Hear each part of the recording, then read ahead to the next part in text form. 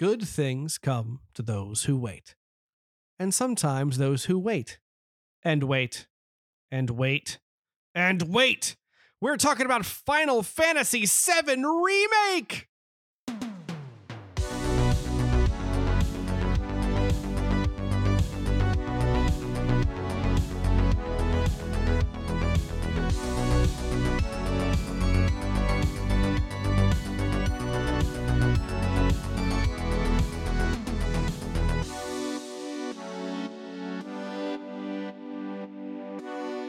Hello, everybody, and welcome back to your new favorite show. Do you have your materia slotted? Because I know I do. I'm Drew, and I love Final Fantasy VII, and this is The More You Nerd. And we're here to wrap up our conversations about remake games, our remake roundtable, talking about Final Fantasy VII Remake. But I need the spoiler character to my non-spoiler character. Miles, how are you? I'm doing good. Let's address the heavy metal elephant in the room. I had work done on my house that is actually still going on, but it was in a very different state of going on last week, to the point where I couldn't record. I'm sorry, it just wasn't gonna happen. It's perfectly fine because, to the surprise of I think everyone that knows me, I do not like Doom 2016, and I tried to play again, and I was like, this plays like butthole. You are so wrong. I don't know what the deal is, because that game is so good, but that game is freaking miserable for me to play. I don't know what it is, but because on paper this game should be 100% a game I love. And like everyone I know loves this game, but like whenever I try to play it, I have a bad time. I have a bad time, and I'm like, I don't want to play this anymore. And as soon as you indicated that you might not record, boy howdy did I delete that off my Switch immediately. Well, maybe you didn't like it because you're playing it on your Switch. No, I've played it on my Xbox before too. Well, anyway, let's talk about a different set of circumstances. And yes, I know, Miles, we have talked about this game on this podcast many times before, but damn it, I feel like we're always in a state of talking about this game. In fact, at one point, you were streaming a playthrough of Final Fantasy VII on Twitch for Cosmic Crit, or our bevy of podcasts that we do. It was through the Cosmic Crit Twitch. It was with our old co-host of the show, Mike, and our buddy from Cosmic Crit, Tyler, who's been on this show, helping us cover Ghost in the Shell Standalone Complex a couple of years ago. I love Final Fantasy VII. 1997, Final Fantasy VII comes out. How many times does Final Fantasy VII come out, Miles, in 1997? Oh, it comes out twice. So it comes out in January in Japan. And then as they're doing the translation into English for the Western audiences in America, they add a whole bunch of content to Final Fantasy VII, which releases in the US in September of 97. And then they released the Final Fantasy VII International version that has all of these changes, that especially the late game extra things, all coming out in the international version in October of 1997. So yeah, 2 times Square in 1 year. Can you believe it? Do that. They did that with, I think, both Kingdom Hearts games back in the day. I think they both had international versions that eventually found their way to us. I feel like the international versions, a lot of what that was they started including English voice acting, and it wasn't too much of a... I'm pretty sure they added stuff as well. But sometimes it's just like a boss fight in those games. Like this was like redoing mechanics and things like that. But I'll yeah, have to look, because my Kingdom Hearts foo is not that high. But I do remember when it came out, it was a big deal that or Final Mix. The Final Mix games, I do remember. Yeah, the Final Mix versions. So it added new scenes, clarifying certain plot points. Really? Clarifying was recorded. Clarifying plot points. Really? In Kingdom Hearts? There was some new bosses, and some other stuff that was added and some levels of difficulties. I mean, yeah, I mean they added more than just They did. That's fair. That's fair. That's fair. So I don't need to remind everybody that Final Fantasy VII was a huge, huge game. It was super popular. It was one of, I don't remember the first game that came on multiple discs. This is probably the first one that I played. I know there were a number of 2-disc games. was Metal Gear 2 discs. Yes, but that would have been in 98. Okay. Um, Um, because I mean, this was an era where 2 disc games were became in vogue. I yeah. mean, I feel like that happened in Saturn as well, but like I seem to remember several multi-disc games, but I mean Final Fantasy became known for it Yeah. because 7, 8, and 9 all were multiple discs. And 7 was actually on 3 discs. Here is my copy of 7 that I'm holding up. And if it was on PC, it was on like 6 discs. Yeah, that tracks. Well, the funny thing about Final Fantasy 7 on 3 discs that I actually learned for the first time recently is that the entire game, the entirety, It's 4 discs. the entirety of the game was on each disc. Every disc had the exact same copy of the game. The only differences was the FMV cutscenes were cut up based on what disc they were on. So That's funny. Just That's weird. isn't that weird? That's the reason why you had That to is have. really really weird. So I mean, yeah, Final Fantasy VII, and then I mean, this comes at a time when Square Soft was, I mean, the RPG powerhouse, along with Enix, but like SquareSoft was, I mean, making some of the most iconic games of all time. And I mean, as most players, this is back when Square kind of gave a shit. Like, I mean, really. Like, I know you're giving me a little bit look, but of a look, but like this is when Square was innovative. They were telling really interesting stories. They were finishing their games. They Well, were and this is they were just the company. this is also when Hironobu Sakaguchi was still in charge of Square. And we covered his downfall at the company and his willful taking the fall for Final Fantasy the Spirits Within when we covered 4K. Yeah, golly. Which we when we covered that 2 years ago, whenever we covered that. But it's just notable though that I want to mention, because this is something that I also rediscovered as doing research for this week, because I remember a lot of desire for a Final Fantasy VII remake. And so Miles, do you remember what happened in the year 2000 video game wise? Yeah. Well, a little. Oh, I was gonna let you say it because you've been talking about it all day. Yeah, I have. A little video game console called the PlayStation 2 came out. Now, since Miles, I know Miles loves Final Fantasy VII more than any other Final Fantasy game. He talks about it nonstop. He never shuts up about it. The look I'm getting is hilarious. But the thing about the PlayStation 2 is that it was, compared to the PS1, way more powerful. And one of the tech demos for the PlayStation 2 was actually the dance scene between Squall and Renoa from Final Fantasy VIII. And it looked exactly like the dance scene that was in was on the PlayStation 1 version of the game, except instead of being FMV, it was a fully in-engine thing. You could move the camera around. It was a whole thing. It was amazing. And that showed so much promise for what this console could do. That PS2 so much. PS2, honestly, PS2 is maybe the GOAT of all time.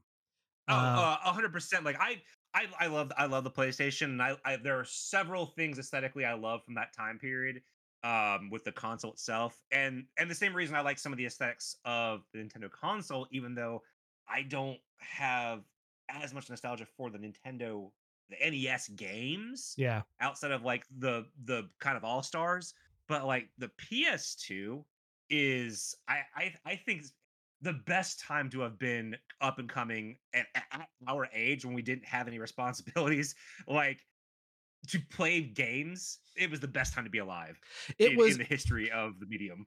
it was early enough in the 3D video game realm that they were that well, it was late enough that they kind of knew what they were doing and could push the envelope, but early enough that they were still taking risks. PlayStation Yeah, 2. but Place, also remember being impressed by games, yeah. like a game coming out and you're being like, because now Whoa! it's like, oh, that's cool, that's fun, and like you see some in real five stuff, they're like, oh, that's neat, but it's nothing like.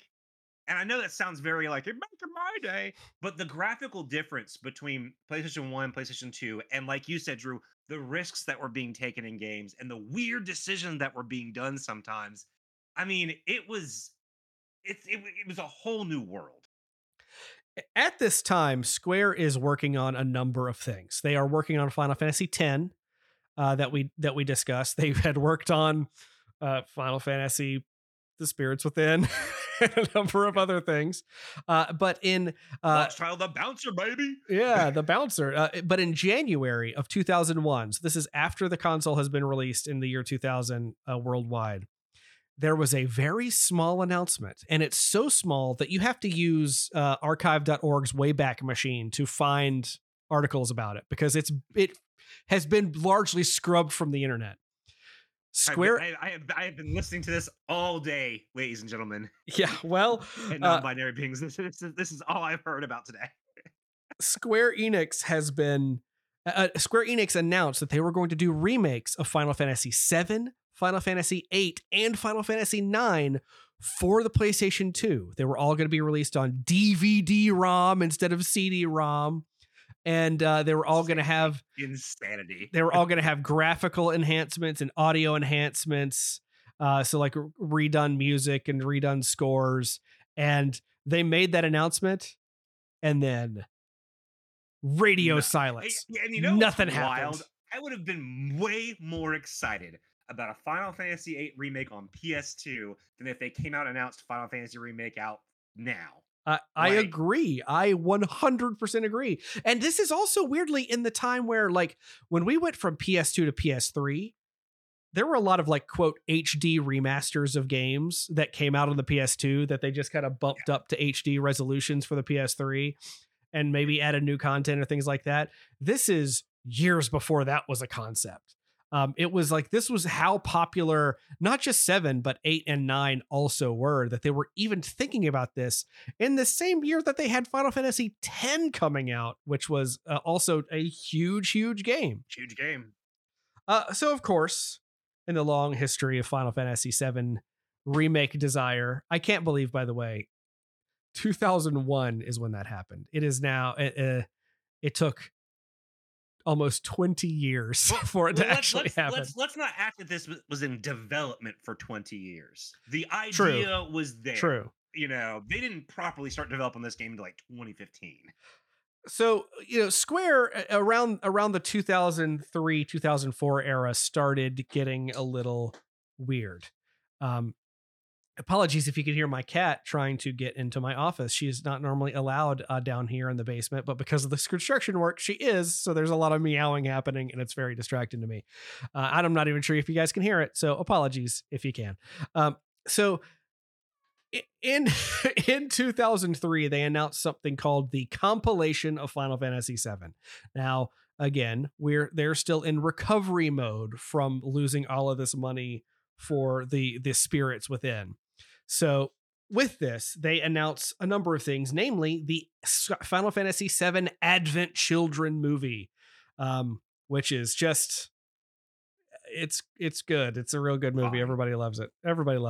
It's fine. I honestly, I haven't seen it since it came out, and I remember not enjoying it very much. I haven't seen, well, especially since I wasn't really a 7 person at all at the time when it came out. I was like, yeah, this is the thing that happened.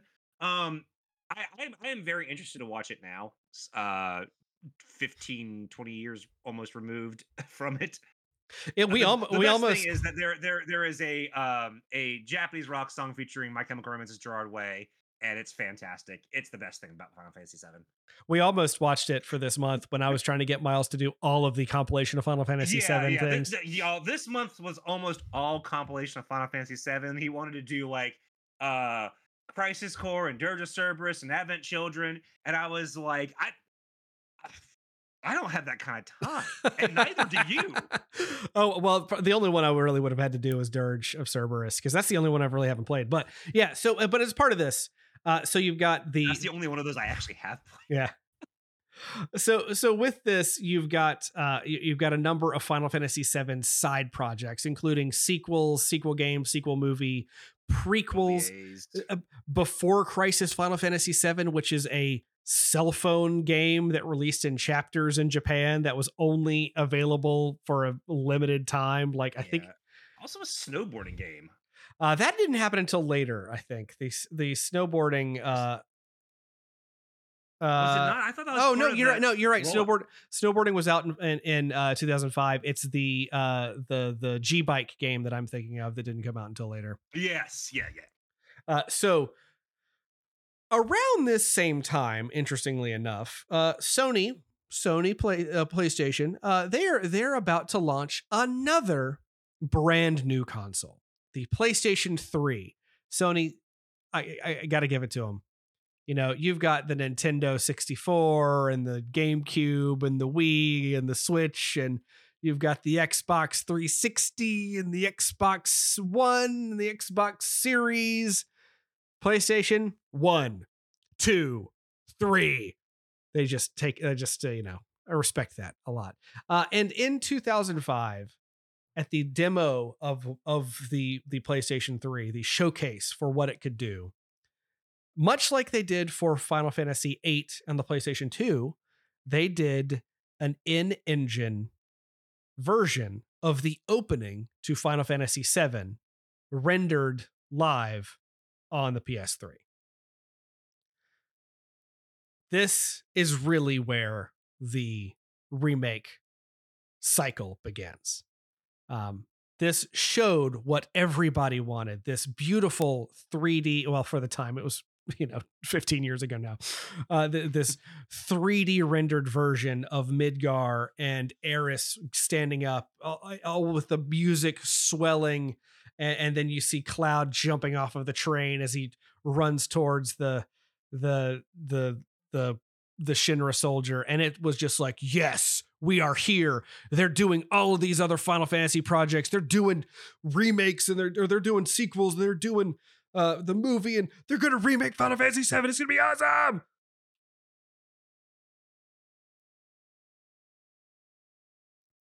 Sorry, I had to cough because I'm getting myself worked up. And what happened in 2006, Miles? Nothing happened. Nothing happened. And it took. And I have been hearing about it every day of my life, it seems, since that time period. To when they announced it, I was just like, thank God. It was just like, I just want to stop hearing about it. So now we have to flash forward to 2015. We are in the latter half of the PS4's life cycle. And they finally announce Final Fantasy VII Remake. That trailer brought a tear to my eye. I loved seeing it. I was so excited seeing it happen. I was shaking. It was amazing. So that was, again, 2015. The game finally releases in 2020 after years and years of continued trailers. There was even a trailer that had Bo Billingsley voicing Barrett, and I had forgotten that he had voiced Barrett in, because I hadn't played Dirge of Cerberus, so I didn't realize he played Barrett in Dirge of Cerberus. Bo Billingsley, by the way, is the voice of Jet Black from Cowboy Bebop. He's a big time voice actor. A lot of the other voices seem to be locked in at that point too. But yeah, Final Fantasy VII Remake was announced as a part 1 of a trilogy of games, seemingly based off of the idea that the first game came on 3 discs, so we're going to have 3 games, even though the time frame of them doesn't quite match up.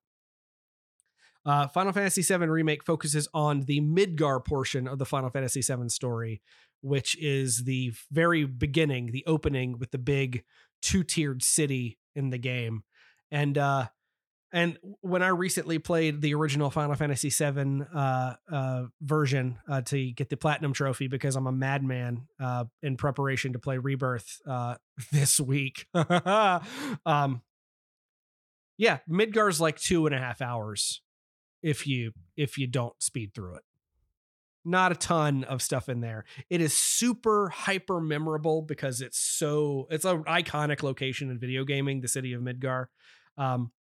But yeah, they took that section and they basically expanded it into a big 30-40 hour experience. So let's get down to it. Miles, Final Fantasy VII Remake. Here we are. So Final Fantasy VII Remake was, I mean, for me, my first, I think, real exploration into it. I had played it a little bit back in the day, and it was like that. The franchise I didn't really get grabbed into until I played 8, and um, but I mean, I like outside of like just joking around, I knew that the story was really good, and the one thing I do like about being able to revisit this is to kind of sit down with these moments. And I am very divided on how they're doing this, because when they announced it was going to be like a trilogy of games, I was like, really, guys, is that necessary? Um, but at the same time, I love what some people might consider bloat, but all of the character moments that you get and getting to really explore that's what's most interesting to me, and where I was coming from this game at. And for me, it helps me get to where, like, okay, I understand why people are so into this thing. I see the world that everyone's imaginations saw, because I just wasn't there on the ground floor. And so starting this adventure, even though I know it's very different from, and I mean I've played half of the original game. Now it's 75%. Um, I know that there are changes, but even still, like, all the things that people have adored about this franchise are intact and magnified to me Yeah. in this release. By the way, spoilers for Final Fantasy VII Remake coming up. Just, I guess, I don't know why I didn't say that earlier. I probably should clarify. We are going to be spoiling probably this game and the original Final Fantasy VII, and probably accidentally portions of Final Fantasy VII Rebirth, which neither of us have played and isn't even out yet. So, Yeah. you know. And I mean, and there were some things that I finally got. Like, I was never like I thought shit a cool design, but I never understood why everyone was in love with Tifa, and now I do. So And what's but I think that what's interesting about this is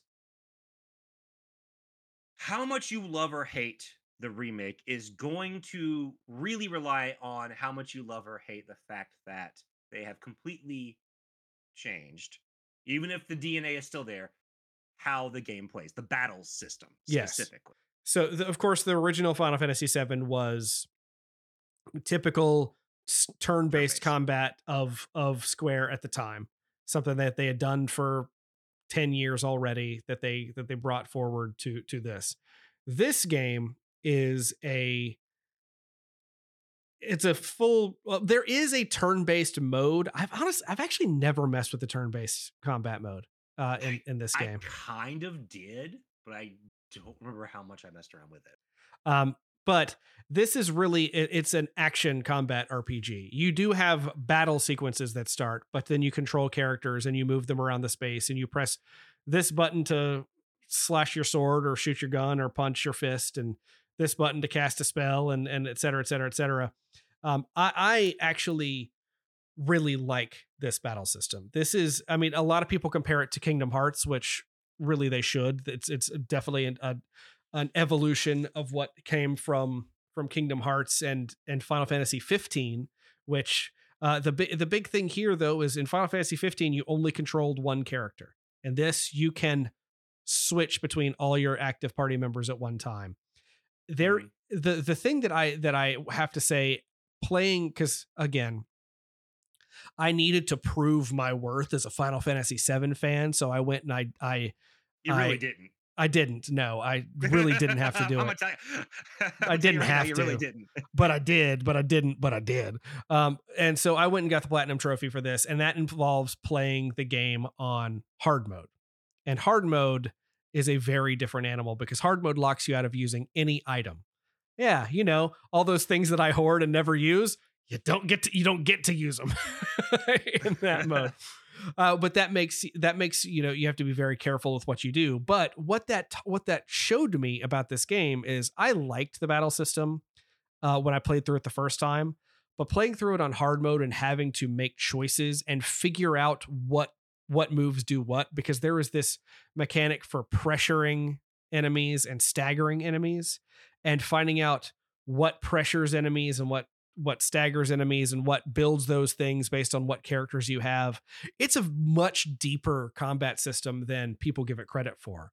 Um, Especially because when you're playing on normal, there are some hard boss fights and things like that, but you can kind of get through it if you get your timing Yeah. right. But playing it on hard mode is a different animal, and you really have to kind of prepare fight by fight with what you're going to do. And for that, I was really surprised at how deep it got, and how, like, I was looking up strategies on how to do certain fights, and I was watching people take down the hardest bosses in the game without taking like Dark Souls style, without taking a single bit of damage, and beating the boss before it went to the second phase because they were able to stagger it in just this particular way to get this much damage done. It was mind blowing how well that was. Um, and yeah, I really like it. I like it a lot. And Tifa is the best playing character in the game. Um, Oh, yeah, definitely agree with that. So I think my problem, because I struggle to really call this a remake. They're not really remaking the game. They are retelling the story in a completely different game. yes, And like this is unlike the other remakes that we have talked about this month. It's certainly the complete opposite in terms of an effort, but from Resident Evil 2, which remakes the game. It takes the thing you loved and then polishes it, improves upon it, but still gives you that experience. This is a very different beast than playing Final Fantasy VII. it definitely is. And Because what you're describing makes it sound even more fun. Like having to actually strategize your battles, because otherwise playing through the normal mode, it does kind of feel like a mid-tier action RPG battle system. Like you see the tools are there, but you don't really get encouraged by the game to play with them too much. Yeah, I would say there is, in the battle simulator specifically, there are a couple of in-game fights that, or post-game fights really, that are just like, they'll teach you how to rethink how to play the game. Um, so yeah, the story wise, so obviously there are going to be major differences because this is just one chunk of the game that took Mhm. place over 2.5, 3 hours. That is now 30 hours. You have a number of characters that are brand new. Speaking of, I want to talk before we get into that. One of the things I love about this game is the voice cast for, I'm gonna say I've only really messed with the English language because the English language version, because I speak English. It's just easy for me. And the English voice Barrett cast in singing this, is the best uh, when you're in the stairs and Barrett starts singing. oh yeah, da, da, da, da, da, da, da, da, da, like he does the prompto thing for Final Fantasy 15. He has that, but he has the little jingle he does a couple times. It's so funny. It's really good. But specifically the voice cast for Barrett is great, but the voice cast for Cloud, Aerith and Tifa are just so compelling. They are. I kind of had a chip on my shoulder going in because Rachel A. Cook has played Tifa for like the last 15 years, and I've always thought she did an incredible job as Tifa, and I was kind of bummed that she wasn't like being Tifa again. But I also don't know what she's doing these days. I don't know if she's even wanting to do voice work anymore. But I've always liked her performance as Tifa, so I was a little bummed to find out that she wasn't going to be Yeah.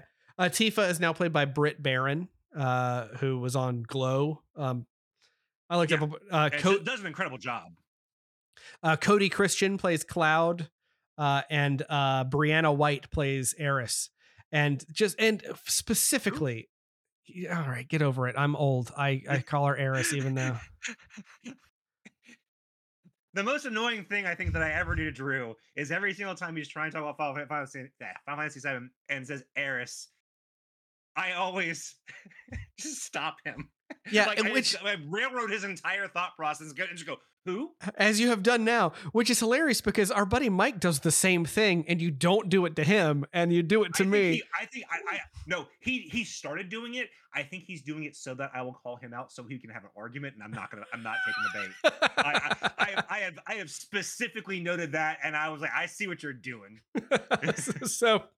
But yeah, and John Eric Bentley plays Barrett in this, which I just had to say because he does a really fantastic job as well.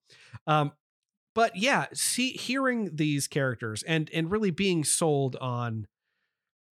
Specifically, there is a moment early in the game. It's after Cloud has fallen through after blowing up the second Mako reactor, and he has crashed into the church, and he's meeting with Eris for the first time, and they are just going through the city as she has hired him to be her bodyguard, and she's going to escort him to where he's looking to go, and just how charming that whole interaction is, and it just works. It just works so well. They capture, and again, that's the other thing that, like, when you have the original game and you have these voices in your head, like it's easy to imagine how a big dude with a gun on his arm like Barrett sounds. Mm-hmm. When you have characters like Tifa and Eris, where Tifa is like, she's very strong, but she's also like, Tifa's weirdly not confident in some of the things that she does in the game. And I'm talking about even back in the original game, she's got some self-doubt about some things.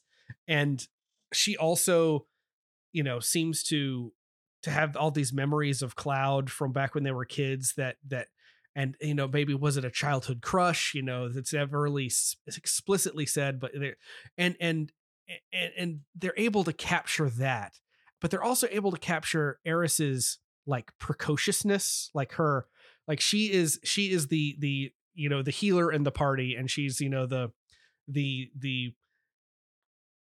weird mystical pixie dream girl. I think is maybe not the best description of that, but she is but Eris is also a troublemaker.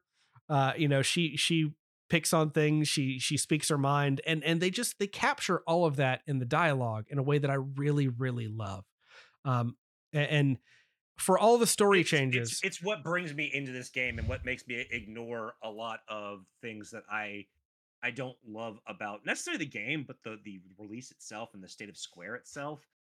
But yeah, that stuff, I mean, it's everything else just fades to the background, and like I got so into all of the characters, much to Drew's chagrin.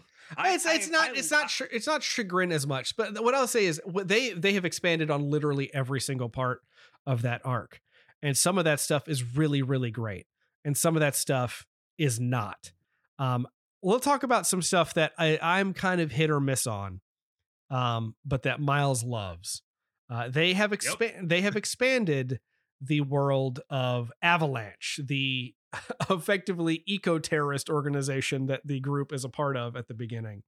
And in the original game, we're introduced to 3 of Barrett's and Tifa's compatriots, Biggs, Wedge, and Jesse, who unceremoniously die when the pillar falls in the middle of the Midgar arc. Golly, a lot happens. May or may not this time. Golly, a lot happens in the Midgar arc in that game. It is absolutely wild. But we are introduced to them, and of course, they are also fully voice acted, just like everybody else. And they have much larger personalities. They have much larger things going on, and they have slightly slightly more annoying character deals. I don't know what you're talking about. I think they're fantastic. Like I loved Jesse, and I'm really hoping that the theory is that, hey, maybe these guys don't die this time holds to be true. I don't think that's going to happen. I think they kind of left it a little vague, but Well, I can go ahead and tell you, confirmed, two of the three of them, spoilers, did not die in the game because you see two of them alive at the end of the game. The only one you don't see, the only one that you don't see is Jessie. Whether she will be back or not is, in question. There is someone that right. appears. There is someone that appears to be her in one of the Rebirth trailers, but there's also some other stuff going on. Yeah, With and that. all the story stuff I really got into. Um and I like that this one, it felt like a good chunk of the story, even though knowing what it is in the actual game, it did feel like, okay, we're taking this and this is where we're going to end, but I still felt like I got a complete, like, felt like I'm playing part of the Star Wars original trilogy. I felt like I got a story. We're going to go forward, but like this told a complete tale. I am worried going forward that may or may not be the case. I have heard a lot about the new ones. Well, we're not talking about the new one, but I will say with this one, as much stuff as they added in, it all felt contained. This is about, like you said, about a 40-hour experience. So it's not crazy long like some JRPGs, but you can spend a lot of time doing things, getting trophies, breaking your sanity at the gym. In one of the most annoying mini games I think I have ever played in a Final Fantasy game. Oh, Um, yeah, again, there are things that there are required things that are frustrating, and there are optional things that are even more frustrating. And yeah. the squats were Um, bad enough. The pull-ups were so difficult. nightmare fuel. Um, what what I dislike about this game isn't even the game itself. I think this is a great start. I think it's a great retelling of this part of Final Fantasy VII. I love all the characters, even if some of the storytelling gets it kind of trips over itself a couple of times when it's getting into the meta narrative, especially with Sephiroth. Well, and that's Um, that's the thing that I forgive a little bit, because Sephiroth is the big bad of Final Fantasy VII. sure, absolutely. He does not appear in Midgar. Right. you hear But you hear his name periodically, and they start to talk about him, and then you get that something big and bad happens at the end of the Midgar arc, and oh, it was Sephiroth, he was here, but he's not anymore. And you don't see him, but well, you do, but it's and a whole thing. I feel like they put too much Sephiroth in this first title. I know I understand why they did it, but I feel like it does take away a little bit of the oomph when you really finally get to him. I kind of agree with that. I also, this is it's not really a complaint, it's just it was confusing for me. There are a couple of named characters that are in this game. One in particular is named Kyrie, who shows up in a number of places. She is uh highly annoying. She steals from the party. She says a bunch of negative stuff about them, et cetera, et cetera, et cetera. um and there's another guy named Leslie who you go on a whole side trip with for something that feels just tacked on, added in stuff. And I was like, who are these people? Why are these people around? Well, I learned later that they're two of the main characters of a follow-up book that was released in ahead of Final Fantasy VII Advent Children. The Kids Are All Right, I think, is the name of the book. They are two of the main characters of that book. And so they're including all these characters in all this side story content that I'm going to say 90% of the video game population has not read or participated in. Which I think is just very, very interesting. Um, It's also so square. It is. It really is. Then there's also moments in the game, and I'm gonna bring this up because it is the worst part of the game. There is a section in Final Fantasy VII called the Train Graveyard, and it's this train graveyard where you just have to walk through and move a couple of trains because you're trying to get to where you're going before the tower falls. And the train graveyard in the original Final Fantasy VII is 2 screens. It's 2 screens. And in Remake, it is an entire giant warehouse, annoying, too long process that features It is too long. It features 2 of the most annoying and difficult boss fights in the game. And all of this stuff is completely useless. It actively lessens the game for me. Well, and it kind of this is why it makes me think about the philosophy behind making this game as one, because I would have rather them taken 10 years and give me 3 or 4 Blu-rays.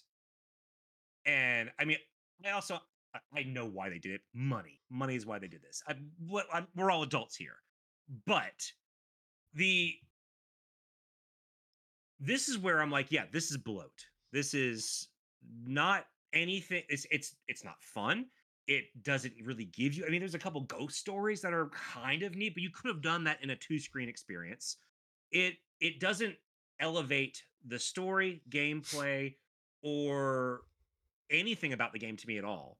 And again, this is where I fall into like this is my part of what I hate about Square today is they are kind of ruining a beautiful story and a great game, because Final Fantasy VII Remake is a great game. It really is a lot of fun.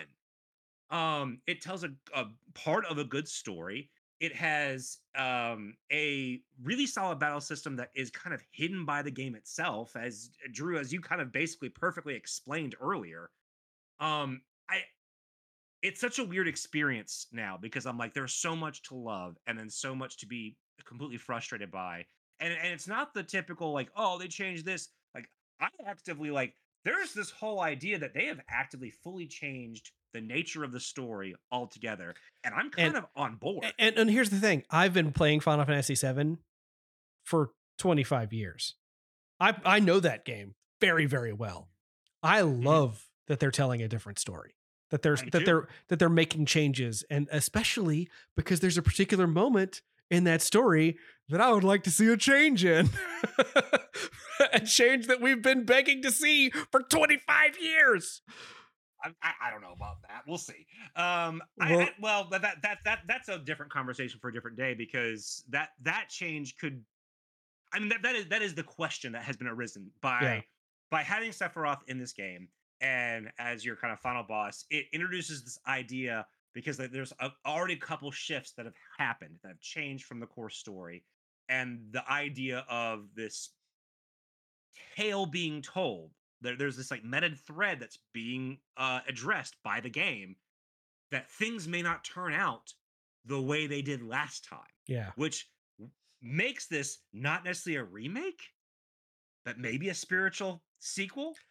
Well, or a meta sequel in a way. And also then when you beat the game and you have the post-credit sequence that features a character that is dead before the start of the game and was never in the original and was never in the original game, suddenly there, who knows what's going to happen.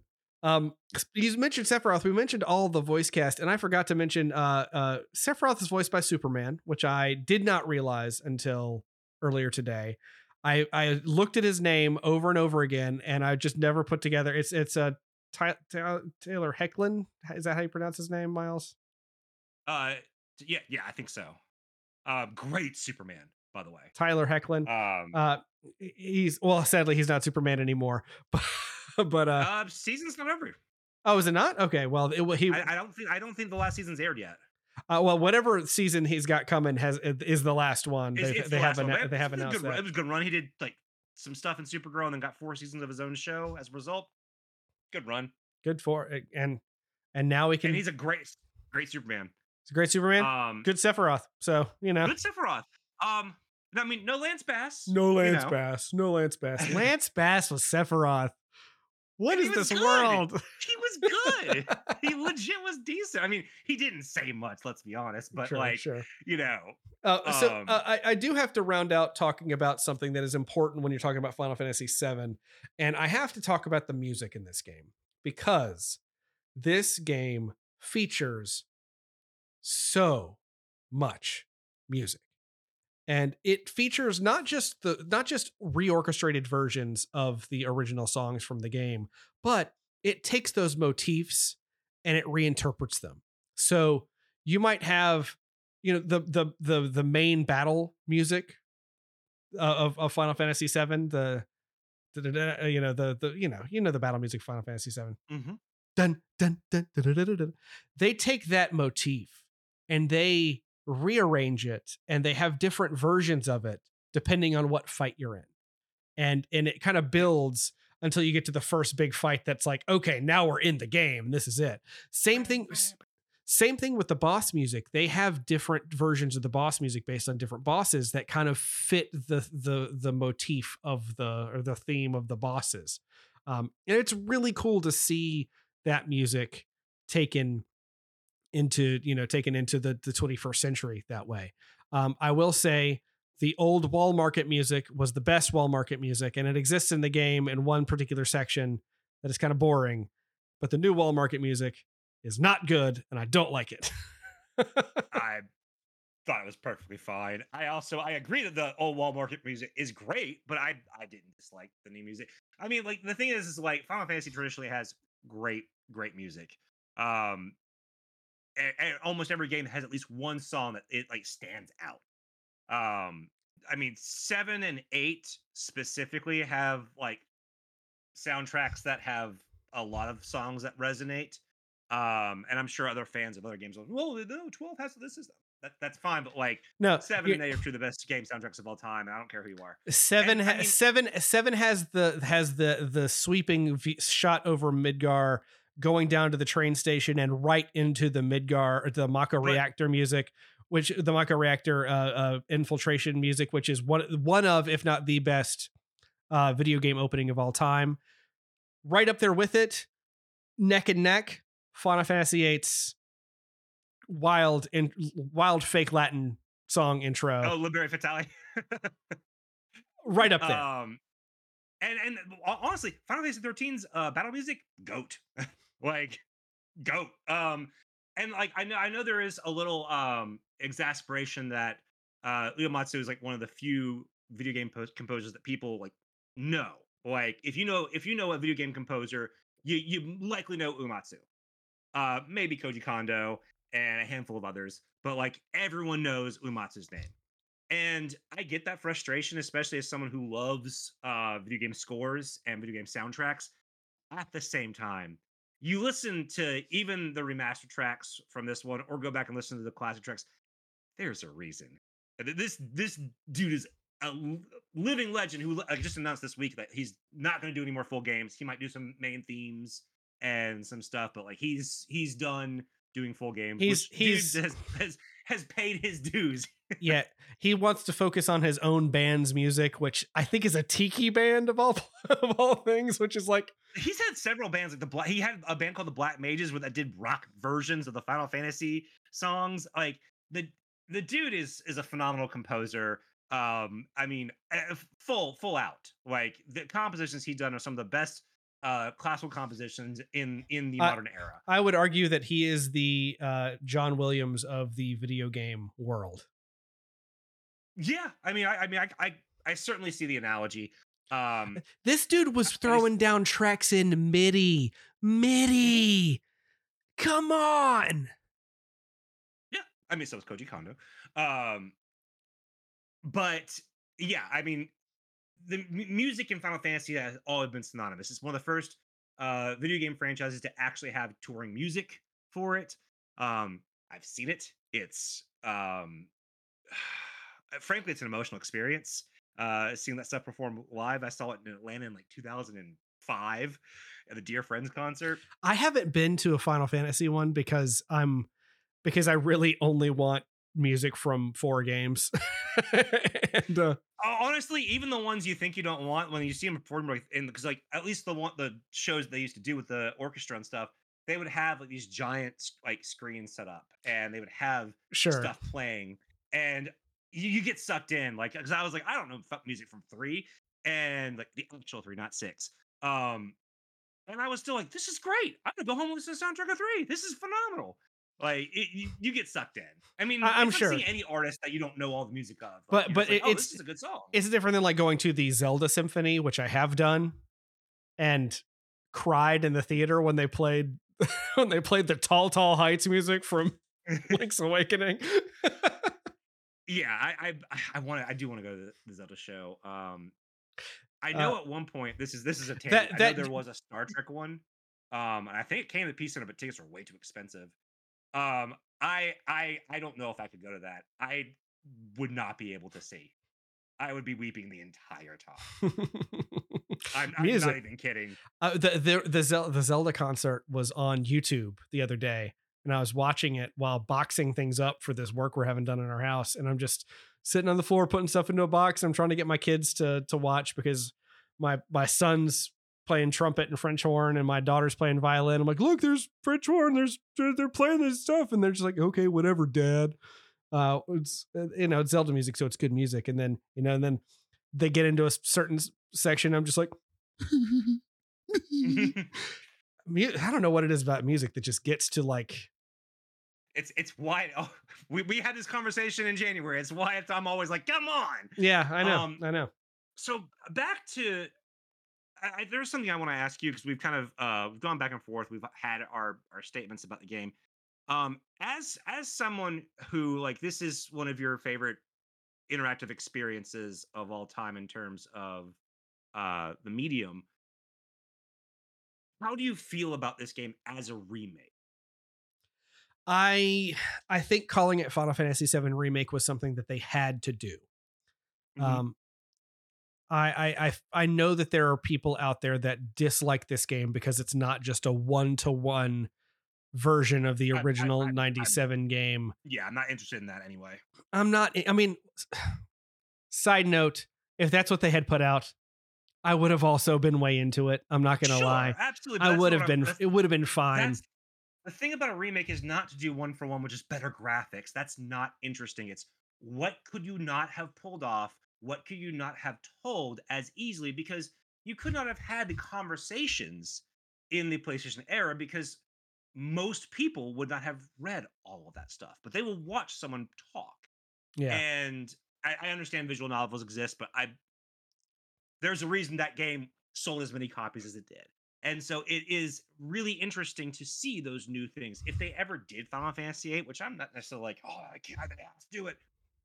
I would be most interested to see how they were going to develop these relationships between these characters and how they were going to further flesh them out. And that, to me, is the most impressive thing about this specific game. It also highlights kind of everything wrong with Square Enix at the same time. It's a weird problem to have. Yeah. Like, what this game does well, it does exceedingly well. And the couple of missteps that I think this game has are some pretty big missteps. That train graveyard sequence is just so bad. And there are a number of side quests and like just go run around fetch quests that you have to do in the city in order to, like, to do this for Eris and to do this for Tifa and this for this person. Well, like, I'll do anything for Tifa, so that's fine. They can give me all the Tifa quests they want. The reality of it is that some of that stuff is well thought out and some of that stuff is not. Some of it's literally just a fetch quest, and some of it is just it doesn't flow as naturally as some other parts of the game. And it's a weird lesson these AAA companies have not learned, is that, like, just because you put more in there doesn't mean it's good, doesn't mean it makes the game better or more valuable. And sometimes I like some of these fetch quests just to kind of live in the area. But I think you're right. There are some times where I'm just like, all right, come on. Yeah. Like, and there are some things that I had to replay for the platinum trophy because something didn't trigger that was supposed to trigger, and I had to replay it multiple times and go through the whole thing multiple times. And by the fourth time I was doing it, I was just kind of done. And that's, it wasn't everything. There are certain things in this game that I think are like the surprises that happen in this game with especially when it comes to some of the enemies, because there's a lot of enemies in Final Fantasy VII that are weird. And I'm just going to spoil one for you right now. One of my favorite enemies in the Midgar portion of the game is an enemy called Hell House. You ever heard about Hell House, Miles? Yes. Okay. Well, I was hoping you'd say no so I could explain it, but since you've heard about it. No, what's Hell's House? Yeah. Hell House is a random battle that you get involved in that's just a house. It's just a house that's sitting there. And then you hit it with the sword a couple of times, and then it becomes a robot that attacks you. It has a big afterburner on the back. And the big question is, how is Hell House going to be in this game? And the way they introduce Hell House into Final Fantasy VII Remake is so hilarious. And it's one of the hardest boss fights in the game as well. It's in the Coliseum, right? It's in the in the Coliseum. Yeah, that fight, it's not even that's hard. It's long. It's such a long fight. It's a long fight. It's shorter once you figure it out, but it's not. It doesn't really tell you what you need to figure out. So and on hard mode, good lord, it's a skill check. But it's a skill check. It's a skill check. But I got it, and I got it on farm, baby. Anyway, so that makes me think about the next game. And there's a number of enemies that are like, there's an enemy that is a half Triceratops, half tank. How is that guy going to show up? They got to have that guy. And it's just stuff like that like the stuff that, people who never played the original Final Fantasy VII had no idea what Hell House was. But I loved Hell House. And I made Tyler, our friend, when we were doing the Twitch streams about playing Final Fantasy VII, I made him fight Hell House a lot because I love it. It's so weird. And just to see it represented in the game that way is just such a fun, like the things that they really nail for fans of the originals like that are just beautiful. Absolutely love it. Final Fantasy VII Remake, Miles, that ain't over in about 2 days from when we less than that from when we because it's Thursday that it comes out, from when the day after this episode drops, the next game in the Final Fantasy Remake trilogy comes out, and you guys might not hear from me for a bit. You just true. And you better do what you need to do. But yeah, I probably won't play until, assuming I get it. I've been on my own little quest this year for Miles's Year of Adventure. I have been going back and playing the original Final Fantasy games. I bought the Pixel remasters. Today just closed credits on the first game. Nice. Because I've been thinking about JRPGs a lot, and I've been thinking about the feeling of adventure they used to have. A lot of them don't really carry that as much anymore. And so I've been watching several like YouTube videos like of aggregates of RPGs and stuff I haven't played. And I want to go back and play stuff that, like, especially within this franchise, that I never finished, or outright never played. And then other ones that I played but either didn't remember or never completed, like Saga Frontier or Breath of Fire Dragon Quarter for PS2. There's a lot of them. Never finished Ni no Kuni, so I wanted to do a fresh play of that. But like this year, it's for me, I think. Look, it's an election year, which is usually a dark year for us, just all around in this country. No matter what side of the fence you're on, it's stressful. Social media is at its all-time worst. And this year also has the gall to be a day longer too. Like, get out of here. Yeah. So like to go back to like some classic adventures and like kind of allow yourself a little bit of a reprieve is what I'm all about this year. And so I'll do some reporting on, maybe we'll bring back Talk Nerdy to me for like once a month or something for reports. So I would actually like to talk a little bit about the first Final Fantasy. It's a really good game. Yeah. But yeah, but that's not what we're doing next week. No, next week, gang. Next week, we are going to get into a whole new side of things. We are going to get into X March, as we are going to dive into the 1990s X-Men animated series. We're going to spend all month doing that, and we're going to start next week with a smattering of season 1 episodes. Now, season 1, these seasons have wildly different numbers of episodes. So Yes. we're probably going to watch more than we are saying we are going to watch. Yes. But the ones we are definitely going to focus on are the following episodes. So we're going to focus on season 1, which is 13 episodes start to finish. We're going to focus on the Night of the Sentinels 2-parter, which is the first 2 episodes of the show. Mm-hmm. We're going to watch episode 3, which is Enter Magneto, just because that's going to talk about Magneto. And then we're going to watch episodes 11 and 12, which are a 2-parter that covers Days of Future Past, or this series' version of Days of Future Past.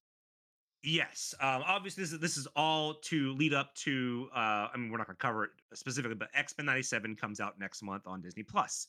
The long-awaited, follow up to the X-Men the animated series. And Drew and I were going back and forth. The goal, I think, initially was like, oh, let's just cover every single season, and that's a big ask. Because some of these are 13 episodes, some of them are 21. And so what we're gonna do is, in all likelihood, one or both of us is going to watch the entire season because it can't not. But at the same time, in the event that is not possible for one of us, we wanted to like lock in on episodes that we were going to highlight for that season.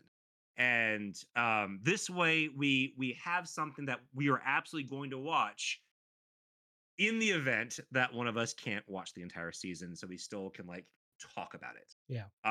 It takes a little bit of the I would say pressure off each week. By and large, we're likely going to watch every single season of the show. First couple of seasons are going to be easy. When it gets into seasons 3 and 4, it's like it's a little much. Might get a little dicier, but there's like a 5-part apocalypse arc in season 4, I think. And there's both the Phoenix. One of the seasons has both the Phoenix arc and the Dark Phoenix arc in the same season, and that's 10 episodes right there. So yeah, which is I think we're covering all of that. So I mean, yeah, we're watching that entire season. So I'm excited to get back into this. I mean, this was a show that was obviously a huge part of my formative years. But I mean, I had VHS tapes. I had the figures, the DVDs, the games.